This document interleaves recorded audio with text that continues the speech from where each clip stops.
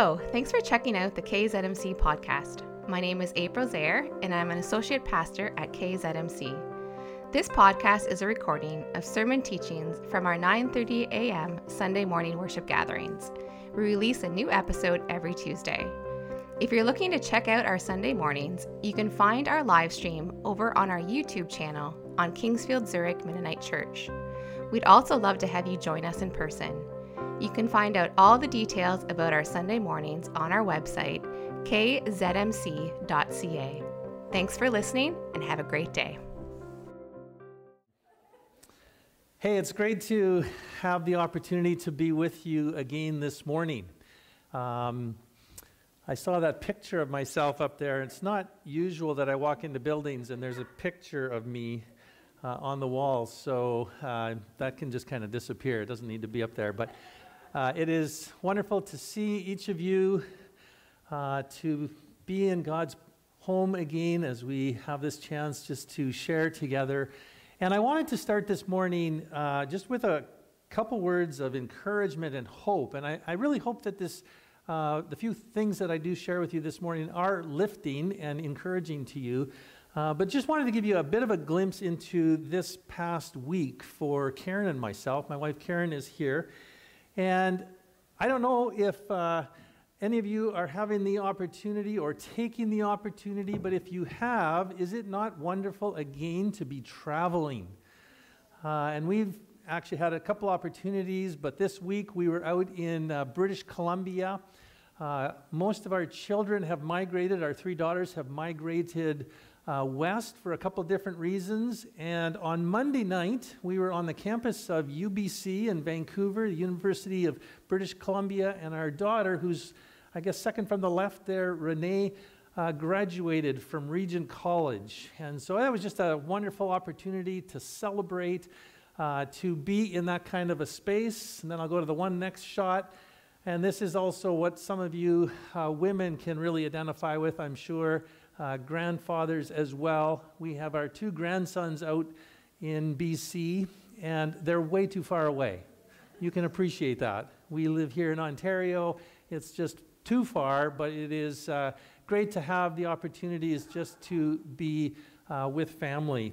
So it's a great kind of new season that we're finding ourselves in. Oh, and I guess I should say before I get too far in, welcome to any of those of you who are online. As you are engaging with us, it's great to have you in this service as well. So my hope this morning, as I said, was to be of encouragement to you.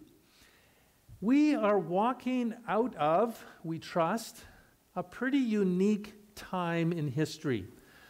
These last couple of years have been challenging. They've been disheartening. They have been fraught with just all kinds of emotion and angst and not always knowing sort of what is coming next. I don't think we know at this time how it's going to actually really impact us. Some days, you wake up and you go, well, life isn't that much different than it's been. And then every now and again you go, but we've actually walked through some challenging days.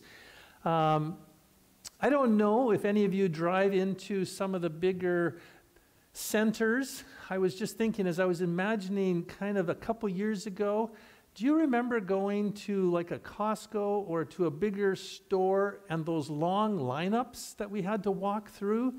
And we had pylons and, fenced areas where we were carefully trying to stay distant, and I know we're still trying to do that appropriately. There was the never-ending lockdowns that have impacted us, staying in our homes, staying separate from each other to stay safe.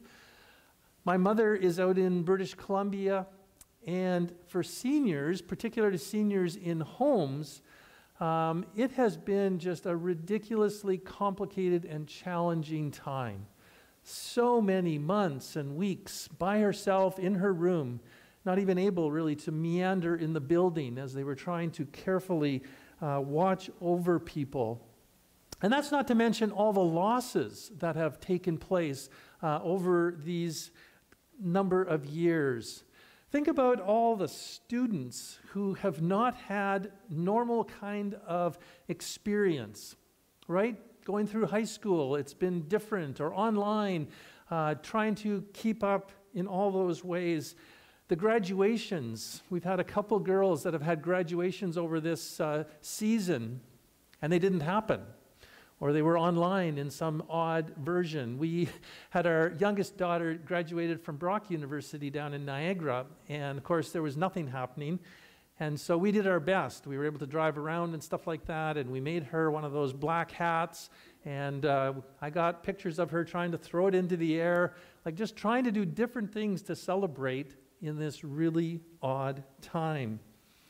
And then, of course, there's been the loss of people that we have known and people that we care for. I personally lost my dad through the pandemic, one of the early casualties of COVID, and we weren't able to be at the funeral. We weren't able to participate in the normal ways of saying farewell. I was actually at a funeral just last Thursday, I think it was, in Niagara, and it just struck me in that moment, like my dad didn't have the opportunity, not that he would have known it, of course, because he passed away, but he didn't have the opportunity to be honored. He was a pastor for more than 50 years. And through COVID, passed away. We did an online kind of memorial. Fortunately, a year later, we were able to do something in person, but it's just such a different time. And then, of course, I could go on about all the polarizing issues that we've been struggling with over these days, whether it's political, whether it's issues of the vaccine or masks. And it has ripped at a lot of our friendships and relationships, and we come out somewhat scarred. I don't think nobody is emerging from this pandemic having been unaffected. It's been challenging. I think you would agree. So the question I want us to think about this morning is, how do we move forward? How in the power of God's Spirit do we move into kind of the future that He would have for us? And is it simply, as maybe some of our inclination is, to kind of try to go back and recreate what life was like in the beginning of 2020? Or is it possibly something quite different? And how do we move towards that? And so I was drawn to this passage in Hebrews. Because as I was thinking about this, and as I said, I really hope that these words can be an encouragement to all of us as we're moving out of this time.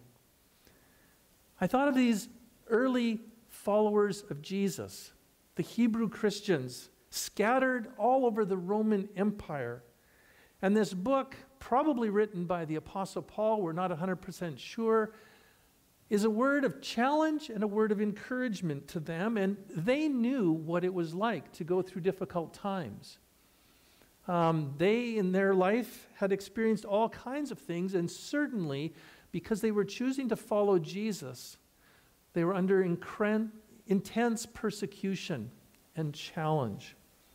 And so again, let me just read those words that Pete already read to us, but just as and you can follow along behind me here. Therefore, brothers and sisters, since we have confidence to enter the most holy place by the blood of Jesus, by a new and living way opened for us through the curtain, that is, His body, and since we have a great priest over the house of God, let us draw near to God with a sincere heart and with full assurance that faith brings, and having our hearts sprinkled to cleanse us from a guilty conscience, and having our bodies washed with pure water, let us hold unswervingly to the hope we profess.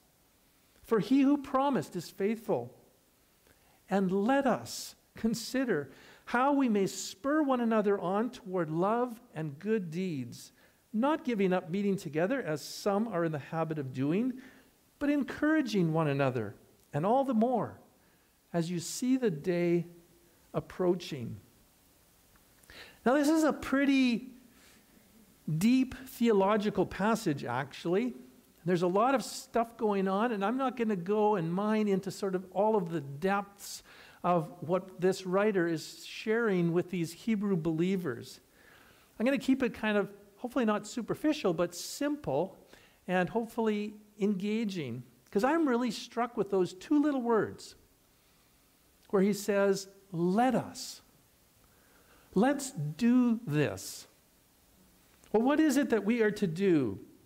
Amidst all the challenges that we find ourselves in, this writer offers a way forward for the believers then, and I think for us today.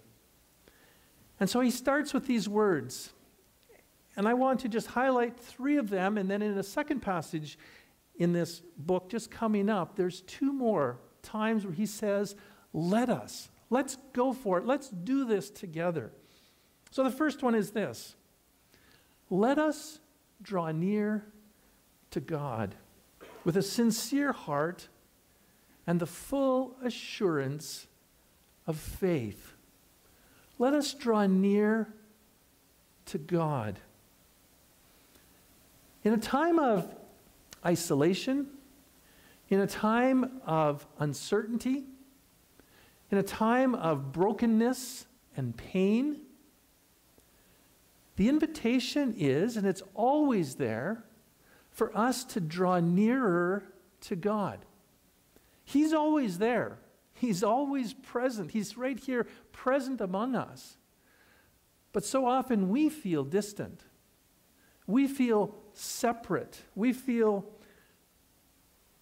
away from. And the invitation is simply, friends, why not in these moments intentionally draw nearer to God? It's something we can do. It's really not that complicated, but it's an intentional choice to draw nearer. And I wonder, as you think about that, what are the ways that you find in your own personal journey that you are drawn closer to the Lord? Because it's really helpful to be aware. We're all different, and there are different things. For some of us, it's music. For some of us, it's celebration and worship. For some of us, it's just quiet. I put up this one picture. Oh, if you'll go back just one shot. I love to go to an area in Niagara, right along the Niagara Gorge, not too far from Niagara Falls. And I wander through some of the brush area there. And just seeing both the water as well as seeing the trees, it's a space, it's a place where I find myself personally drawn closer to the Lord. Another spot is where Karen and I were late last year when we visited one of our daughters just outside of Winnipeg. This is Lake of the Woods. It's in Ontario. And it's a spot where, again, it was quiet. We were blessed with being at somebody's cottage. And I just positioned this picture to get you to think about what is it like to sit in a Muskoka chair quietly and inviting God's presence to join you in the other chair. What does it mean for you to draw near to God? Because as we move into a new kind of time, one of the first encouragements from our writer is, friends, draw close to God. You will recall the words of Jesus in Matthew 11, where he once said to his disciples, "Come to me, all of you who are weary and burdened, and I will give you rest." So it's not complicated, but it takes intentionality to put our phones to the side, to put our busyness to the side, to put our thoughts of work and whatever challenges are there, and to actually place ourselves in a spot where we can draw near to God. Secondly, he says, let us hold unswervingly to the hope we profess. Let us hold unswervingly to the hope we profess. Now, this isn't simply earthly optimism, because we know that human hope can so often be dashed. How many Maple Leaf fans are out there? Sorry to bring it up. Hope's dashed again. I haven't been a really big fan, but this year, for all of you and for all of my friends, I was really hoping for change. And I believed, particularly in Game 6, that this was the moment. But our hopes get dashed so easily in this world, right? But the hope that we have in Christ, the hope that we have in the Lord, is completely different. The psalmist, David, who also went through so many challenges, he wrote this in Psalm 62. He said, "Surely," and this is the people that were opposing him, "they intend to topple me from my lofty place. They take delight in lies. With their mouths they bless, but in their hearts they curse. Yes, my soul, find rest in God. My hope comes from him. Truly, he is my rock and my salvation. He's my fortress. I will not be shaken." In the midst of all kinds of challenge, our hope can be in the Lord. Or Paul saying in Romans chapter 15, he says, "May the God of hope fill you with all joy and peace as you trust in him, so that you may overflow with hope by the power of the Holy Spirit." I was again thinking of an image that could capture this, and I decided to put up a shot of my mother. This would have been on Wednesday. We were just there. I flew home Wednesday evening. As I said, Mom's been in a long-term care home. Dad was in an adjacent place because of some of the other issues that he was struggling with, Alzheimer's, before he passed. It's been hard.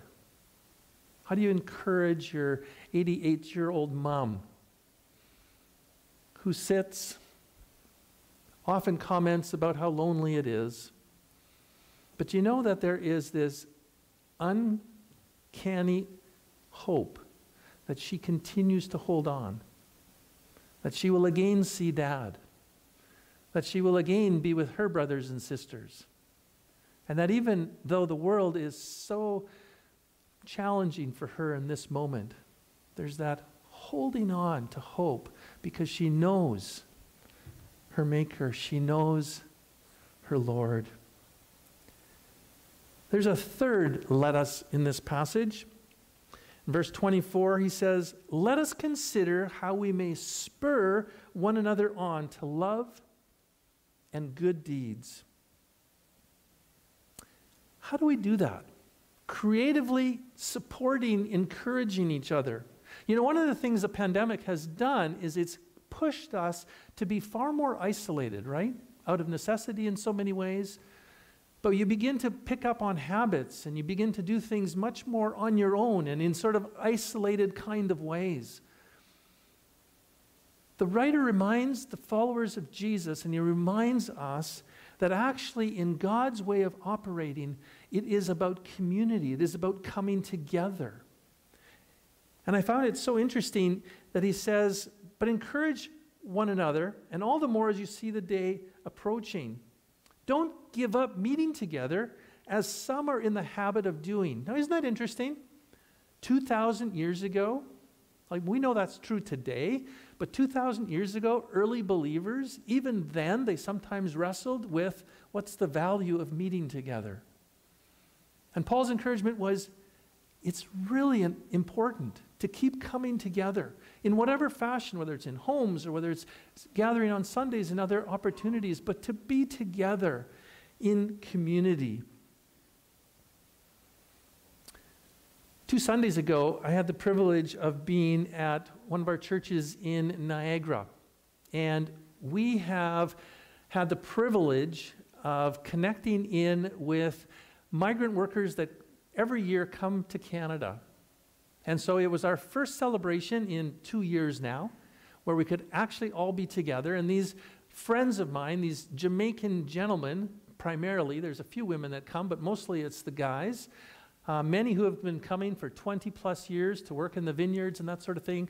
We gathered together for an evening celebration. And we've had now, over the last 5-6 years, all kinds of opportunities to gather these gentlemen, to celebrate, to do things in just all kinds of ways of building community. But it was so cool last Sunday. And I guess I could have shown you a video clip of this moment, but just seeing these people and how excited they were to finally be together again. I mean, I remember when there's 5 gentlemen in particular that I connect with on a regular basis, and so they're in one farm, and I remember when they came, it would have been March of 2020, maybe it was just the beginning of April, and they were completely cloistered, locked down. In fact, there was, they were in the home, and there was like tape on the door, like do not enter kind of thing. And we've gone from that to now being able to gather again and to worship. And they were leading the worship. It was just really exciting. We need that. It's that sense of community, being together. And so the writer here is just encouraging us, find ways to encourage each other. Not to guilt each other, but encourage each other. Hey, we need each other. How can we do that better? How can we support each other? Because we're in this together. In chapter 10, verse 39, he says, "We do not belong to those who shrink back and are destroyed, but to those who have faith and are saved." In chapter 11, which is the next chapter, and I won't read it or go into it in specifics, but many of you will know that this is the chapter of faith. And it is story after story after story of Paul or this writer sharing about amazing Old Testament characters and how they persevered in the midst of all kinds of challenge. They clung to their faith. And I was reminded of some present-day heroes or individuals I would consider heroes. And I wanted to introduce you to one family. This is Pavlo and his wife and 2 daughters. Pablo is a friend of mine who is a pastor, church planting in Lviv, Ukraine. He doesn't need to be there, carries a Canadian passport, but chooses to be with his people. And most recently, as Lviv itself was coming under fire, he took his wife and children to safety in Poland, and then Pavlo has gone back. And I could show you picture after picture and videos of what they are presently doing in that country to support, to care for. They've opened their home, they've opened their church facility. It's been a refugee center as people have been moving through and trying to flee the country. And I put him in that category of a person of immense faith and courage, present-day hero. At the end of chapter 11, the writer to these Hebrews talks about these people of faith, and he says, the world was not worthy of them. And when I see examples like Pablo, I go, my goodness, we have it so well. It's challenging to be true, but it's so amazing to have these kind of people modeling for us a way of faith. Well, in chapter 12, verses 1 to 3, our writer adds, "Therefore, friends, since we're surrounded by such a great cloud of witnesses, both then and today, let us throw off everything that hinders and the sin that so easily entangles, and let us run with perseverance the race marked out for us, fixing our eyes on Jesus, the pioneer and perfecter of faith. For the joy set before him, he endured the cross, scorning its shame, and sat down at the right hand of God. Consider him who endured such opposition from sinners, that you will not grow weary and lose heart." Again, there's 2 of those short words in this passage. He says, let us throw off everything that hinders and the sin that so easily entangles us. And back in November, when we drove to see our daughter in Winnipeg, we drove past the Terry Fox, and I'll show you this picture, memorial. You'll remember his story. Throwing off everything that would hinder so that he could stay about the task. And I would just ask you, what possibly hinders you in this moment? What's holding you back? Is there any sin that's entangling and tripping you up? Maybe it's a certain kind of habit. Maybe it's a lack of faith, doubt. Could be some kind of addiction. Maybe it's just complacency. Our writer is encouraging us, friend, whatever it is, if you can identify it, set it aside. Press forward for that which God is calling you. And then the last let us piece that I notice is let us run with perseverance the race marked out for us. I have a picture of our youngest. I didn't know that there would be a runner or a jogger in our family. That hasn't been Karen and my's modeling or disposition. But Bree, in the last couple of years, took up running. And so out in Vancouver, I think it was last fall, she did her first partial marathon. So proud of her. Running with perseverance, the race marked out for us. And I want to just underline that last part.